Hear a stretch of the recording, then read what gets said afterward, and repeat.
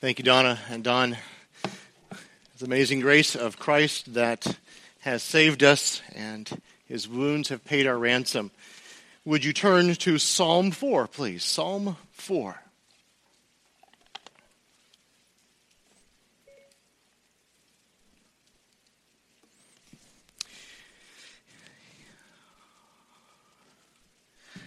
Psalm 4, I'm going to start from the end. How's that? I'm going to start in verse 6, and we're going to work backwards with Psalm 4, and we're going to see what God has for us today. This morning, I asked the question that we often ask of ourselves, why are we here? What is the purpose of our lives? What is it that we are about? There's another question that we often ask ourselves, and it could be, where do I find good? Another question is, where do I find peace? Where do I find my joy? And where do I find security in this world? The psalmist answers this by the word of God. So let's go to verse 6. We'll go 6 through 8, and then we'll work from 1 on. So if you will indulge my backwardness of this, I think it'll make sense toward the end. If not, it'll still make sense, I promise. Verse 6, many are saying, who will show us any good? Lift up the light of your countenance upon us, O Lord. You have put gladness in my heart more than when their grain and new wine abound. In peace I will both lie down and sleep, for you alone, O Lord, make me to dwell in safety. You, O Lord, alone, O Lord, make me to dwell in safety. It's interesting as we ask ourselves the question, we ask the question in verse 6, it says, who will show us good? Who is it that will show us good in our lives? Now we think, okay, that may not be quite such a question of ourselves, but we desire good, don't we? Is it a problem to desire good things, or that good things happen to us, or that good is part of our lives? No, it is not bad to desire that. The question comes, where do we go to pursue that good? Psalmist says, many are saying, who will show us any good? Now, the psalmist is giving us an understanding of a time when there is a lack of good. Who will show us good? Who is it in the world that will even give good to us? Why is it that we seek good? Why is it not readily available? Well, we go back to the garden, and we go back to the garden, we see sin. Because of our sin, Adam and Eve's sin, and ours who compounded every day, good is not part of our lexicon. We are not good in and of ourselves. And so we and others ask, and he says, many were going to ask this question, who will show us good? And then he goes from there, with this verse, he goes and takes us to a reference to his countenance. Look there, lift up the light of your countenance upon us, O Lord. Now, for us, not a Jewish context, it doesn't automatically register for us. But if you were in a Jewish context, you would know this idea of lifting up the light of God's countenance upon a person or upon a people. Go to Numbers chapter 6. Numbers chapter 6, verse 22. This is the time of Moses is speaking the words of the Lord to the people. And as the Lord talks to Moses, he gives us in verse 22, the Lord spoke to Moses saying, speak to Aaron and to his son, thus you, Aaron and his sons. Now who was Aaron? Besides Moses' brother. He was the first in the line of high priests. See, all priests were Levites, but not all Levites were priests. It was the line of Aaron, the Kohanim, the line of Aaron that came, and every one of those men became priests. He said, thus you shall bless the sons of Israel. You shall say to them. And so we call this the Aaronic blessing. What does he just say? The Lord Yahweh bless you and keep you. The Lord make his face to shine upon you and be gracious to you. The Lord lift up his countenance upon you and give you peace. And that's the prayer, that's the blessing. In verse 27 it says, so they shall invoke my name on the sons of Israel, and I then will bless them. There are times of the year that you can go to the Western Wall in Jerusalem, and you'll hear a modern-day Kohanim, the modern-day priest, the high priest, pronounce this blessing upon the people of Israel. And he will say, the Lord bless you and keep you. The Lord bless you. The Lord, go the right direction here. That's the one I want. The Lord make his face to shine on you. Now, we think of God as the God of light. But to shine, the understanding is to give blessing. Okay? If my face is away from you, it may be better. It's my best side back here. But if my face is away from you, but I turn, you have my attention. I focus. I make eye contact. And what they're calling upon is the Lord will make his face shine upon. And he goes one more to the countenance. Lift up his countenance upon you and give you shalom, peace. Will give you peace. So when the psalmist writes here in verse 6, lift up the light of your countenance upon us, he is praying the prayer, not as a high priest, but as David is praying here. He is praying for the people, and he's calling the same blessing from God on the people. May God show his countenance. Many look for where is good, and David says the only place that you may find good is in God. Call upon him. The Lord lift up his countenance upon you. So where is good? Good is found in God. The next question, the last part of Psalm 4 is, where do we find gladness? Where do we find joy? Verse 7, you have put gladness in my heart. Who is the you? Well, if you continue the verses, it's Yahweh. It's the God of hosts. It's the one who has given his personal name to the people of Israel. So David addresses God, you have put gladness in my heart. See, underlying the searching of good is a desire to have joy and to have gladness in the heart. And he says, you have. And it may not mean much in our time, but maybe you think it's an extra bonus. He says, more than when their grain and new wine abound. So more than a plentiful harvest of plenty of wheat. I mean, you're going to eat all year, and you have the grapes for the wine. You're going to have all of this. He said, you bring more gladness than bounty, than a fat paycheck, a wallet, a purse, a huge retirement account. God, you bring more gladness than that. Why? Because he's the only good God who gives good, and that his light, the light of his countenance shines upon us, and so gladness comes, joy comes from God. Let's continue.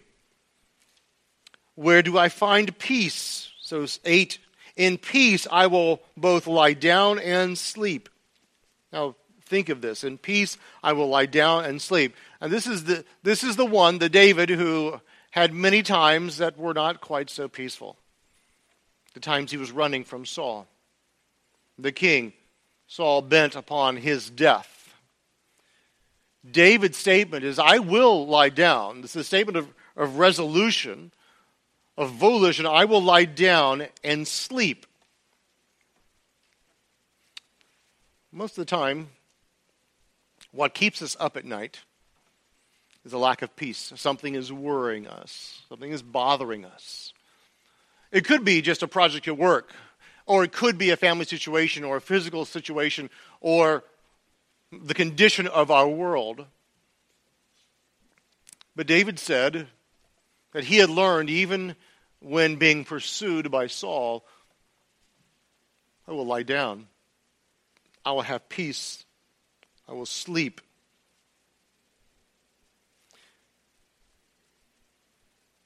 Just the very fact of lying down. when you're on the run. Remember the times David was in the cave?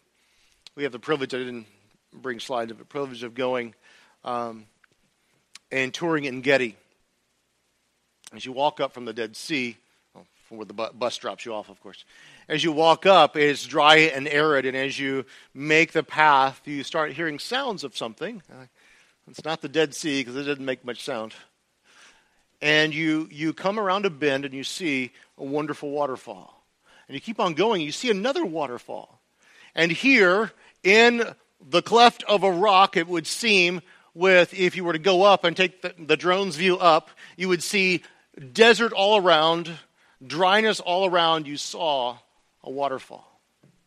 You saw the richness. While David was fleeing from caves, from Saul into caves, he came to this place of En-Gedi. He says, I can lie down, just like I do there in En-Gedi, a secret place I can sleep. You look for security for you alone, into verse 8. For where do I find security for you alone? O Lord, make me to dwell in safety. Safety is of God. No matter, I was talking to a young man who was interning this summer, another city, and he's living in an area that's not very safe. And he said something about having a firearm with him because he felt safer. And I said, you're with God. You'll be okay. And after all, it doesn't make for good press for an intern to have shot someone, so be careful. But it's interesting how we go to human methods of protection and safety and security as if we could secure our lives in any way, when God holds the safety and security of our lives. And David said, I will have peace, I will lie down, I will sleep. You alone, O Lord, makes me to dwell in safety. So this is the end of his psalm. Hey, this is his resolution. This is what he's crying out to God as, Lord, I am praying this to you as a resolution of my trust in you. So go back to verse 1. He says, answer me when I call, O God of my righteousness. Notice this plea. Answer me when I call. God, I'm calling out to you. You can understand that David is calling out. He's pleading to God. He says, you have relieved me in my distress. Be gracious to me and hear my prayer. Interesting that he takes a past time and reminds himself. It seems that's what he's doing. You have relieved me in my distress. Be gracious to me and hear my prayer. How often, though, do we call out to God and expect him to answer? But we've seen in the past all that he has done for us. And somehow we don't think it's going to be this time that he will care for us. He says, answer me when I call. O God of my righteousness. That's an very interesting term. It's the God of whom I receive rightness or truth. This one. David says, I stand righteous because of God. Answer me so because of that, because you have placed your name upon me, because you have given me my righteousness. Answer me when I call. Answer me when I call. Verse 2. He turns and addresses enemies. O sons of men, how long will my honor become a reproach? Think of David's life. The times when he was reproached. David is trying to usurp the king, or David is doing this or that, or all the times that his name was slandered. He says, O sons of men, how long will my honor, what I believe as I'm living out for God, become a reproach by you? But more importantly, how long will you love what is worthless and aimed at deception? And aim at deception. The idea of worthless is empty. Is of emptiness. There's nothing there. And you aim at that. And it's interesting as a parenthetical, Hey, let's think about this. He puts a Selah, either a pause in music or a pause to contemplate, because he is writing to those for the stringed instruments to accompany this. Let's think about this a minute. You who are my enemies, you who are wicked, just how long will you love what is empty? How long will you aim at being deceitful or at deceit? He continues, but know that the Lord, Yahweh, has set apart the godly man for himself. The Lord hears when I call to him. As David speaks of what God is doing, he says, acknowledge this, know this, that the Lord God, Yahweh, has set apart or chosen the godly man for himself. The one that is committed unto him. It's interesting the words he uses here. The godly man who has committed himself to God, God has chosen. God has set him apart. And then again the plea. The Lord hears when I call to him. Not only a plea, but more of a statement of confidence when I plead. The Lord hears when I call to him. Why? Because we've already seen here that the Lord sets the man apart. The Lord has given him his righteousness. He is righteous because of God. God has already relieved him in distress. He has already been gracious to him, and so he calls him to be gracious again. And so know the Lord has set apart the godly man for himself. And he makes one more plea to the enemy. Tremble. Tremble and do not sin. He didn't say tremble because of me. I'm coming to get you. When I become king, if I become king, I will come to get you. Tremble and do not sin. And he turns to enemy and probably includes all of us too. He says, meditate in your heart upon your bed and be still. Meditate on this. Be still on this. Be silent on this matter of not sinning. What do you think about? What do I think about? What do I contemplate when I have downtime? What do I fill it with? Nothingness? Or do my thoughts turn to God, to his word, to my standing before God? Where do my thoughts turn? Verse 5. Offer the sacrifices of righteousness and trust in God. The righteous one who's been given, he's there to offer up those sacrifices.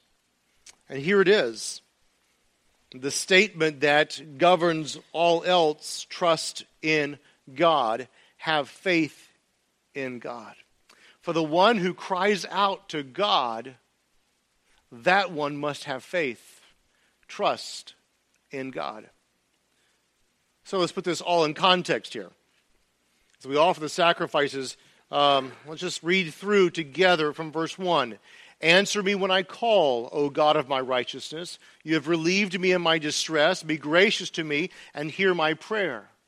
O sons of men, how long will my honor become a reproach? How long will you love what is worthless and aim at deception?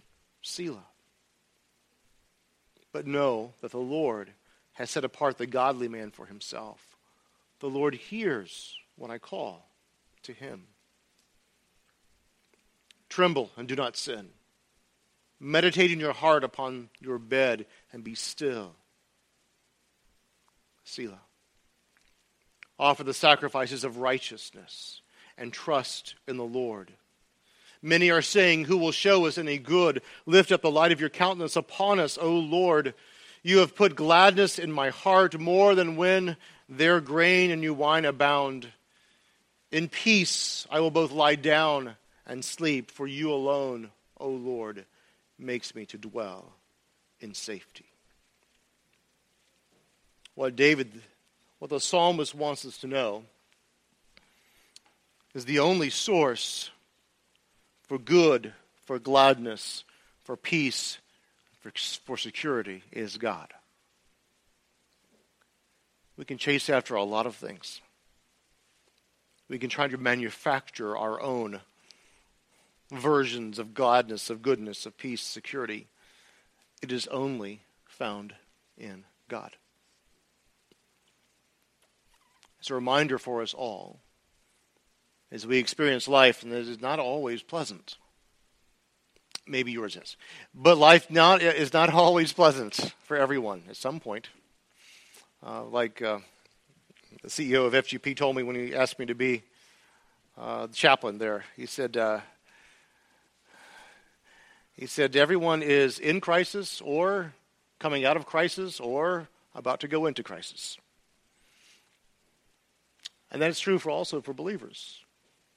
God allows things to come into our heart, to our lives, and he desires for us, that central passage there in verse 5, to trust in God, so that we may find our good, our gladness, our peace, our security in him. So this is us. Will you say this together with me? God is my source for good, gladness, and security. May he be that to you. May you trust in him. Let's bow for prayer. Gracious God, by your mercy and by your strength, you have given us, for those who know you, salvation, an abundant way. You have given us life. You have given us a home in heaven and a hope of eternal life, that where you are, we may be also. And you have given us yourself, the Holy Spirit, as we live this life here below. So, God, I pray that we would not seek for good things, gladness or joy or peace or security in anything or anyone else other than you. So that we might be your people. We might glorify you. That we might, through trials, through good times, through everything that we face, say, the Lord is the God of my righteousness. I will trust in him. Thank you for loving us. Thank you for your abiding presence. Thank you for shining the light of your countenance, of your face upon us. God, you are good. You are always good. It's in Christ's name I pray. Amen.